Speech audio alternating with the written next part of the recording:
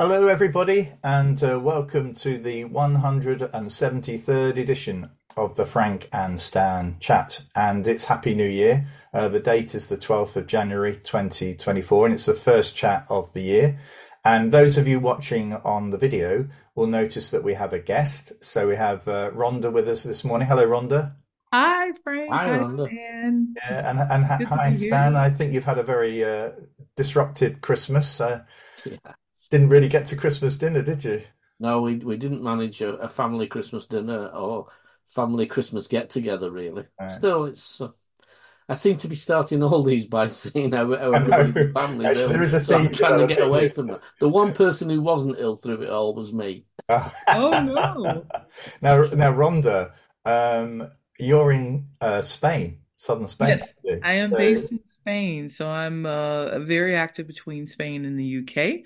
I was working remotely before it was permitted, so I've pretty much been working remotely since about 2015. So now I kind of divide my time between the UK and Spain, and yeah, I'm just really excited to be here and talk with you all since I see all the tweets on Twitter about your show. So it's a lot of good engagement with your well, it's audience. great. I mean, it's our privilege to have people like yourself on the Yeah. chat. It really is. So, just give a little bit of. We know each other through a not-for-profit organisation called Innovate Her, which is trying to get more women, yeah, females, into the digital businesses, into the digital world.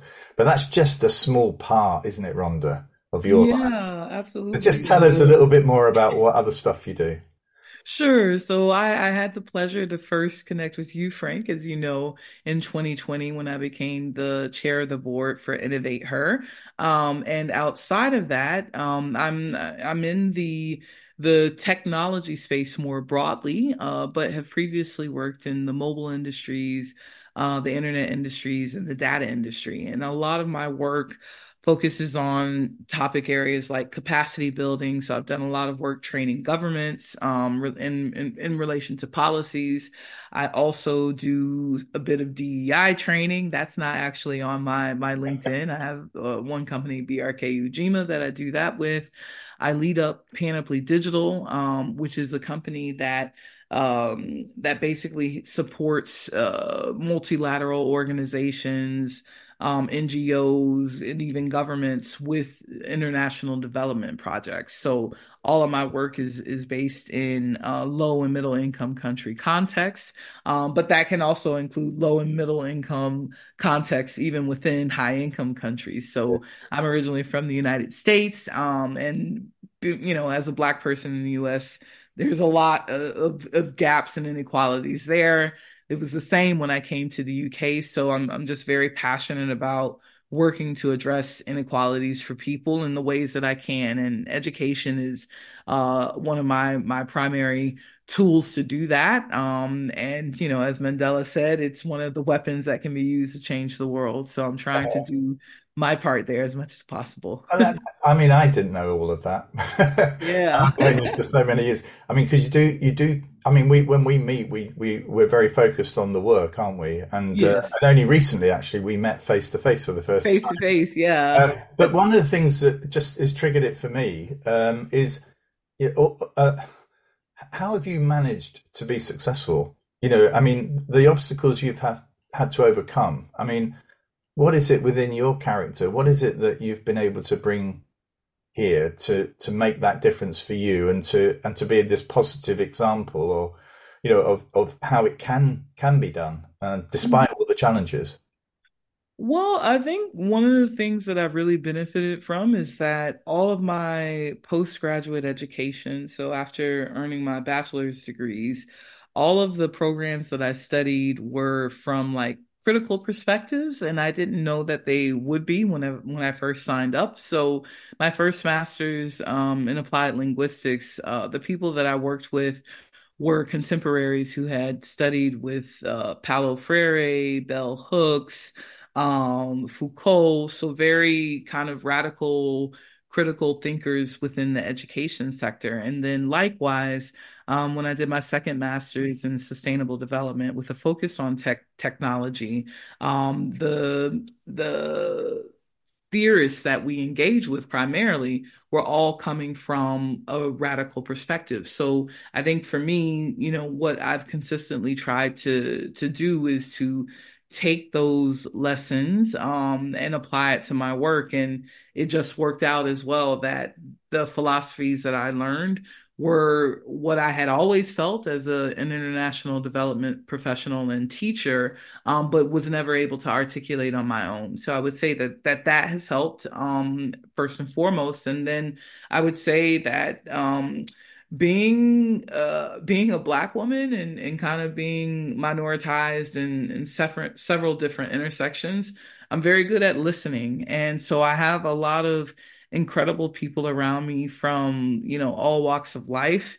And, I maintain these connections both in person and virtually, but having a really good sounding board has actually helped me quite a bit. I think that I've probably been prevented from making several mistakes professionally because I have good counsel. And so I would say that, yeah, these are my two main secrets that kind of keep me, yeah, where I It's funny am. because yeah, I mean, it's interesting, Stan. When I work with Rhonda, she's very good at sort of encouraging the board members to be giving. So in effect, it's never Rhonda's show. It isn't, and actually, she's always very keen to get contributions from everybody. But actually, but in a way, Rhonda, you are a bit of a disruptor, aren't you? Yes. So you're sort of like this sort of well, the way you manage and deal with people is very gentle, but actually it's quite disruptive. So how do you manage Yeah. that? You smile a lot, What's the and saying?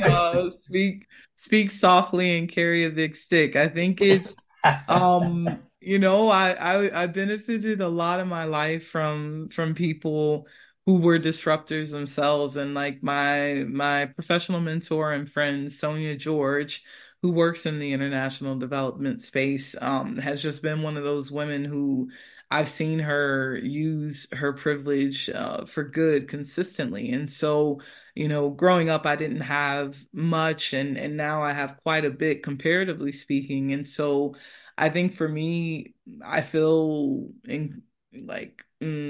compelled to basically to help do the same for others. So that was one of the reasons that I linked up with Innovate Her in the UK, because I was a woman in tech at the time, and with their goal being to help more girls get into tech and help tech be ready to collaborate with more girls. It was such an important thing for me, not only as the mother to a daughter myself, but also being someone who entered the tech sector later in her career, because I started out as a teacher, and that was my first profession. So yeah, I think I've benefited from seeing positive examples of others. brilliant, Well, brilliant. I looked at your website and I was just starstruck at what And you've been doing and we've what just you've not been done. working hard enough. It just made me feel as though, wow, and you think, the things you've done, you think, well, I've achieved quite a bit. It was insignificant compared to what your website.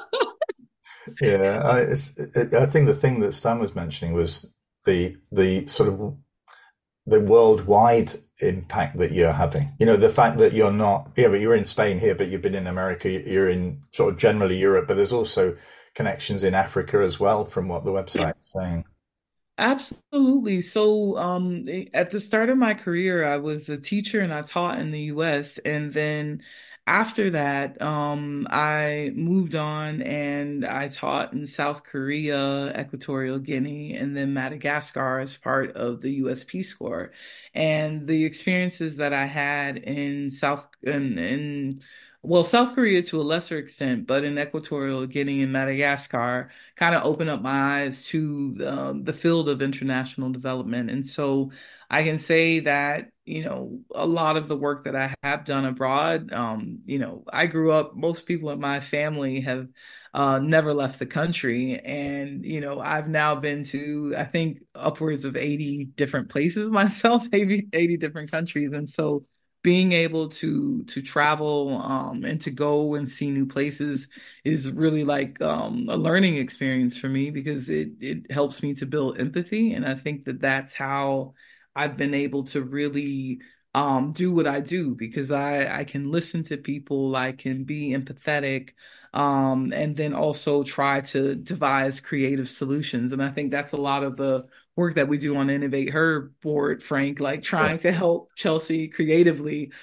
think outside the box with the different experiences that she encounters. And having been to so many places and having lived in many different places as well has given me that kind of broad-based knowledge. but I would say You do just realise, Rhonda, you're not actually old enough to have done all those things.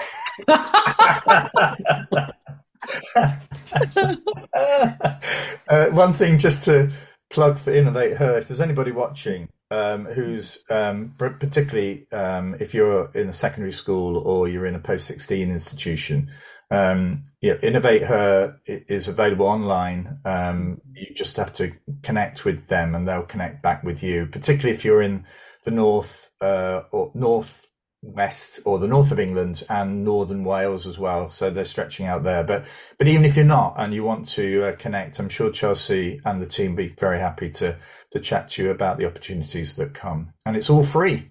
It's amazing. Yeah, Free. yeah, and they're always looking for new sponsors. So Yes. Yeah. Yeah. So I mean, they have some big ones, don't they? I mean, there's BAE and are in there as well, and the Co-op and others. So it's not. yeah. This is not a sort of flimsy little organization. It's got some big backers No. behind it. Yeah. And they just celebrated their 10 years. So it's been a huge honor to be in collaboration with such an incredible organization doing so much work. And I think that Chelsea has been through a lot of ups and downs, and it's so good to just see her really continuing to grow as a leader. And I think that's one thing for me that also has characterized my career because my mentor was never, kind of worried that I might do better than her. It kind of frees you to help as many people as you can to be themselves, to live their best lives. And I think, in many ways we've seen that with the evolution of Chelsea's leadership. So yeah, just putting a lot of those good teachings into practice. Definitely, definitely. Okay, Stan. So, what's caught your eye this week? Well, the post office scandal has caught my eye every day, I think, for the last couple of weeks. But it relates so closely to what Rhonda's saying there about lack of supervision and lack of somebody, a critical friend, a mentor, somebody who says, "But have you thought this might be the problem?"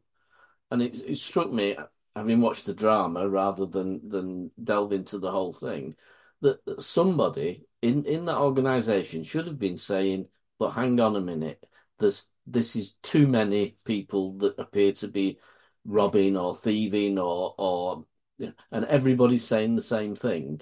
So there's a pattern here that somebody should have picked up on and said, we need to rethink what we're doing and the way we're treating people." And it would appear that person was never there.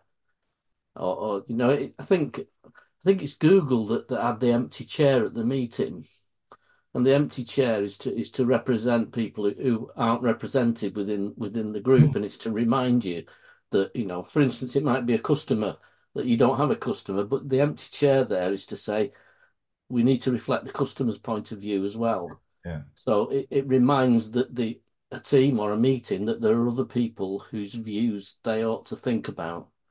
And I like the idea of having the empty chair in the meeting. Yeah, for me, it was all around those things, wasn't it? Around the governance of all of this and the sort of warped sense of leadership that was being offered, not just by, at all different levels. This is not just an issue, is it, that was understood by, say, the CEO of the post office. This is other people within that organization going quite low down, I suspect, knew quite a lot about this. And it's interesting you're here today, Rhonda, because Fujitsu apparently, be careful what you say, apparently knew there was a problem with the software, but there's a problem with all software. Yeah. This idea that it's infallible. I think it's interesting that the post office manage the post office, what they call postmasters and postmistresses, Yeah. were fighting against the computer. We're fighting against the technology, and actually, some of them just thought it must be me, because the technology is infallible. Whereas we know that, the fact that you have updates for software on your computer tells you that there's a little bug here or a glitch there. What's your take on it? Oh gosh. I mean, when I first learned about this years ago, because I think it was a smaller thing and I didn't understand why it became a bigger thing, but it seems someone wrote like a fuller story of it. And I mean, it's what we learn when you kind of learn a more radical critical approach to technology.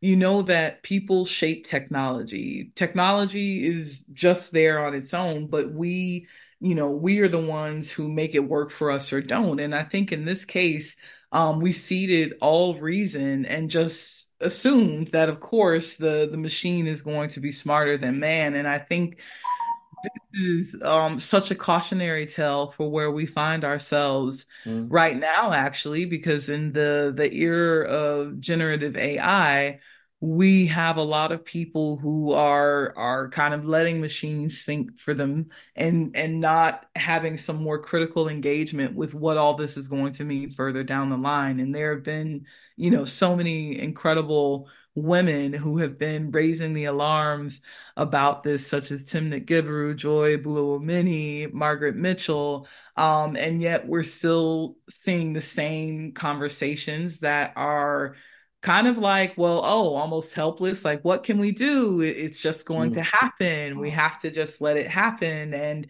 not enough time being taken to address things like what Stan has pointed out. Like, if it seemed unusual that so many people were allegedly stealing, why not investigate that? Because I'm sure the cost that it would have been made, would have been so much less than the many people's lives who were ruined. I mean, I read some of those stories years ago about the people that were affected, and it was just so sad. So I'm really, really glad that the light is being shown on this. I actually had an experience myself with Fujitsu. I think it was in 2023 where I gave a presentation on gender data and technology. And it was interesting because not everybody in the room, and I don't want to assume that their backgrounds were primarily technical, but not everybody in the room liked kind of the social mixing with the technology. They Right. saw things as very black and white. And I think that that is one big thing that also may have affected the outcomes here. There's still a lot of technologists that think in that manner, ones and Right. zeros, they The say. other Right. bit that got Right. the other bit that got to me, Frank, was to do with the investigation and with everything we've been doing with Ofsted and the way to go about things and that Mm. relationship. That those investigations were in fact inspections by another name, and the style and the approach was clearly the wrong one in order Yeah, and to also determined prior, in effect, there's a sense of yeah. determined prior to the investigation. Yeah, We we've know already what we want the decided. outcome. Yeah, Yeah, yeah, we've already decided the outcome. Now we're coming to test the evidence. yes, Uh, a hypothesis. Yeah, that's. But yeah. it made me laugh in the in Parliament yesterday. I think it was there was in part of the inquiry. They were talking to one of the investigators, and you could just see you didn't need to know anymore to see. Oh, sorry. It's all right. It's okay. Rhonda, what's caught your eye this week?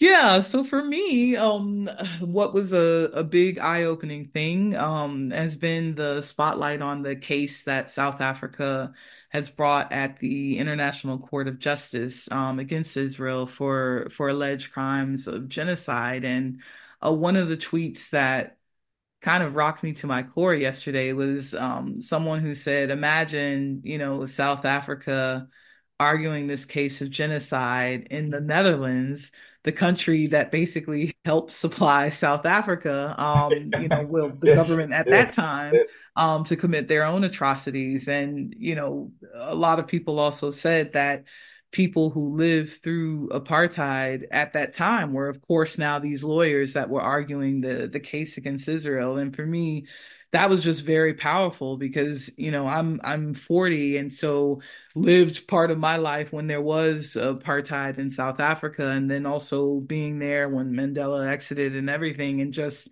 also knowing that in Palestine there's this huge statue of Mandela as well. It struck me that there were so many different layers to this moment in the Hague, but then also seeing on Twitter that at least in the U.S. there was no coverage on it on any of our major broadcast Wow. networks, and I think that that's going to have so many implications in terms of our elections that are coming up this year, because I think, and you had mentioned this before, Frank, in terms of the generational differences. So I think the youth, and particularly Gen Z, are very much attuned to what's going on, and I think want there to be a real and concrete discussion about what's happening in the Middle East region. And because that's not happening, we're continuing to see these protests and things like that. So I think, the media can manufacture consent.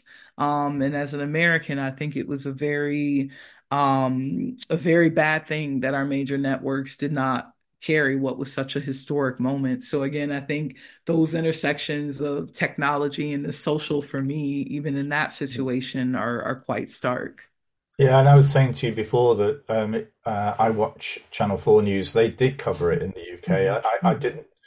I don't tend to watch the BBC News or ITV News very much, but actually, I was pleased to see they covered it. But I was not aware that there was such little coverage in the States on this. Yeah, yeah. But in a way, it's sort of, for me, this is the power of social media as well, isn't it? That particularly for a younger generation that's been brought up with it, that actually the power of these networks is probably diminishing, and Oh, yeah. there's danger in that as well. I do appreciate that, but actually other voices can be heard, other viewpoints can be heard, through social media. Some of them are not well considered, but Mm. you have to. And actually, one of the things we've been talking about in the UK, but particularly in England, is there isn't sufficient education or training for young people on how to use social media well, how to identify potential sort of poor sources of information, to detect bias and what have you in this. If ever we were to look now at creating an education system, I think most of us would say we need to cover that. There's Oh, yeah. abuse online, and all of this is an integral part of growing up in the modern world. And many schools simply don't address it sufficiently. Well, don't address it. Others don't address it Yeah, no, I would say not at all. And I mean, when I taught in higher education in the US, and but my role was part of my role was to develop and deliver youth leadership programs. And at the time I was living in Boston, Massachusetts, and there was this epidemic, I guess we can call it, of young girls at the time who were getting their first experiences on social media, but then committing suicide because they were being bullied so much. And so at that time, like my programmatic work was in part around anti-bullying. But then because I was also beginning to look at technology, that was coming into play. And as I searched, there was nothing really on digital citizenship. And then when I moved to the UK, likewise, there's not much you can get consistently on digital citizenship. And I think, gosh, we are suffering for it right now. And so this is something I continue to push for that reason. It's a huge gap, Frank. You're absolutely right. Mm. Well, what's caught my eye is we have had a guest on here on two occasions, Isha Asim. Isha was the head girl at Co-op Academy, North Manchester. She went on to study law at university, and she's been a political activist ever since I've met her. I met her when she was, I think, probably about 14. And so she's been a member of the youth parliament. So she, this youth parliament network, every local authority has a couple of members. She was one of those. She was elected. She was a leader of the of student strikes in Manchester, which didn't go down well with the college she was studying at, but she was committed to it.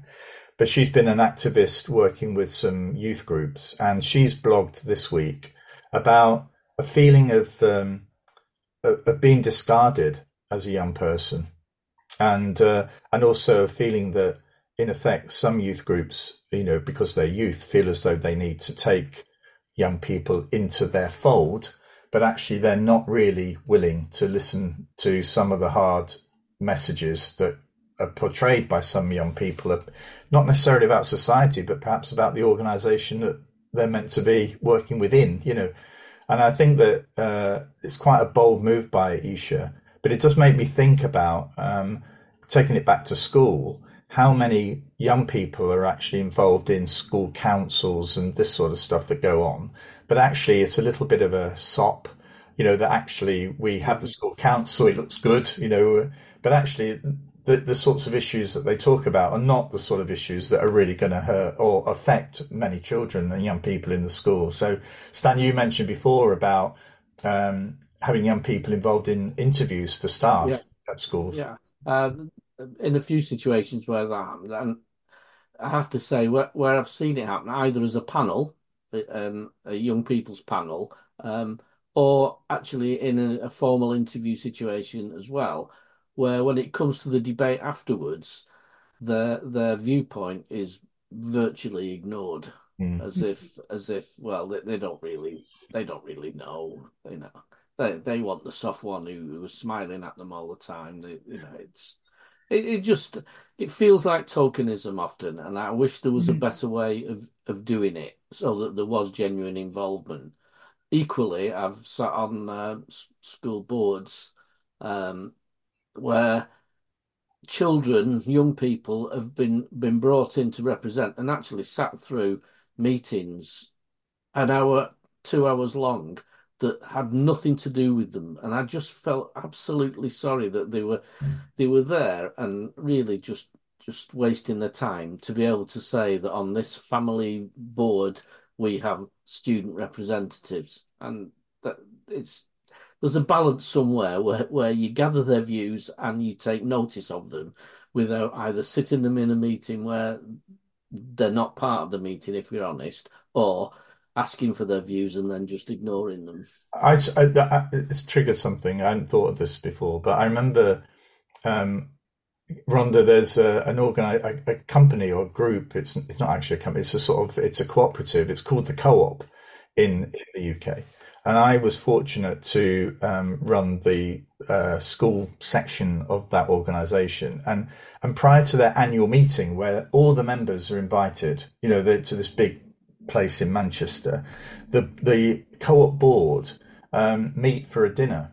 And when I was involved, they always invited students from each of our secondary academies to the dinner. And I remember Isha being invited for her year. And she sat next to a former government minister who was also a lawyer. And Isha mentioned that she was, wanted to go down this sort of legal route. And this government minister tapped on the table and said, I think we ought to listen to what Isha's got to say. So Isha was then stood up. There was about 40 of us, round tables, quite posh. And what she offered, was, it was heartbreaking, because in a way, some of it was really good about the work that the Trust was doing, but also it was showing there are things that we'd not done. Things were still wrong. And I thought, wow, Isha, what a powerful statement that is, and also the confidence to be able to do it. But actually, the fact that I think all of us wanted to improve. That was the key thing. We wanted to know what was it that was holding others back. That for me. You invited me up to that secondary school to have a look round because of its range of improvement that it had made, and I happened to bump into whether she was taking us around because she was head girl, I don't Yeah. recall that, or whether but she absolutely rocked me on my heels when I said, bear in mind where the school is and the problems it had had. And I said, and what are you hoping to do, when you go on from here? And she said, I'm going to be a barrister. Yeah. Wow. Yeah. And I It's mean, really well interesting. on the way to doing it. She wanted to. She qualified with her at Manchester with her degree. Wanted to actually study down in London. She got a place at a London university, but without giving too much away, it for even for us as a family, actually putting somebody up in a London university for any length of time is a massive financial commitment. Oh So yeah. there's something here as well about these blocks that there are. You think, oh yeah, get to university. That's you're there, but actually, of course, that's just the first step, isn't it? And then if you want to take it further, so there are these further blocks that are there that because I don't face them regularly, I'm not familiar with. They're not on my radar all the time. But that did shock me as well that we were holding back somebody like Isha from progressing her career simply because that university course was the one that she wanted and she couldn't get there. She couldn't sustain it.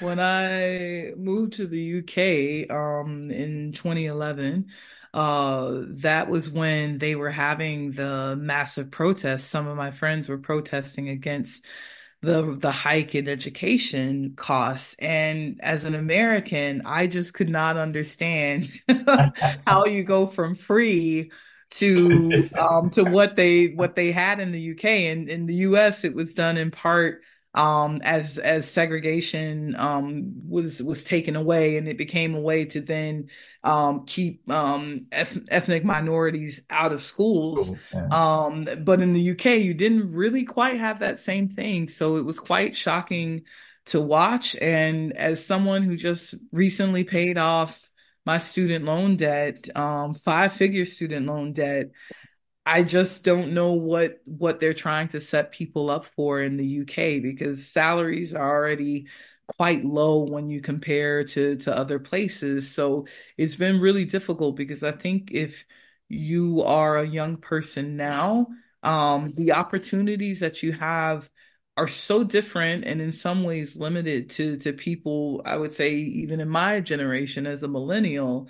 And yet people keep saying that they don't work hard enough. They're not grateful, and they have to deal with things like what you just recounted, Frank. And yeah, I really feel for them, and I think that they will be the catalyst for some change because they're getting squeezed in so many ways that we just did not have to deal with in our generations. Well, I'm reminded, Frank, just to finish, of when we talk about student voice, of being in a situation where I had to chat to a number of school refusers or those that were least likely to attend school. And there was one 14, 15-year-old girl who sat arms folded like this through, I'm not going to take part in this. And so I said, and so what's your story? And she said, well, I I wag school as much as I can. I don't turn up. And she said, but the best thing about it is, what's the punishment for me? I've been suspended. Who thought that one up?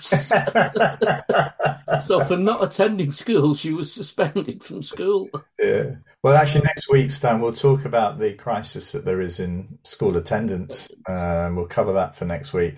But Rhonda, thank you so much for your time this morning. Yeah. You've taken Sure. us down areas that we've not discussed before, and that's fantastic. And we'd love, I say this every time, but guests are so brilliant. We'd love to have you back. So Oh, I would I'll, love it. I'll I reach would out love to you. We'll get something in it. for I if we're got still more free running. time If we're now, still so running, yeah, we'll look for another absolutely. day. But thank you so much. Well, I would love, I don't know if you all get into political talks, but once we get back to the elections later this year, it seems that would be very interesting for me because it'll be the first election that I can vote in as a British citizen. So I'm quite Oh excited. wow! Right, fabulous. Right, okay. Well, I'll put that in the diary for the Yeah. autumn. Uh, Great. Enjoy this afternoon in Granada. Thank you. I will, Stan. Okay, Right. I'm just going to close it now. So we'll see you all next week, and Well, we're actually going to be talking about safeguarding next week. So we have an expert on safeguarding. So a slightly different sort of topic that we're going to be covering. But I hope you all have a good week and we'll see you all then. Bye bye. Right. Bye.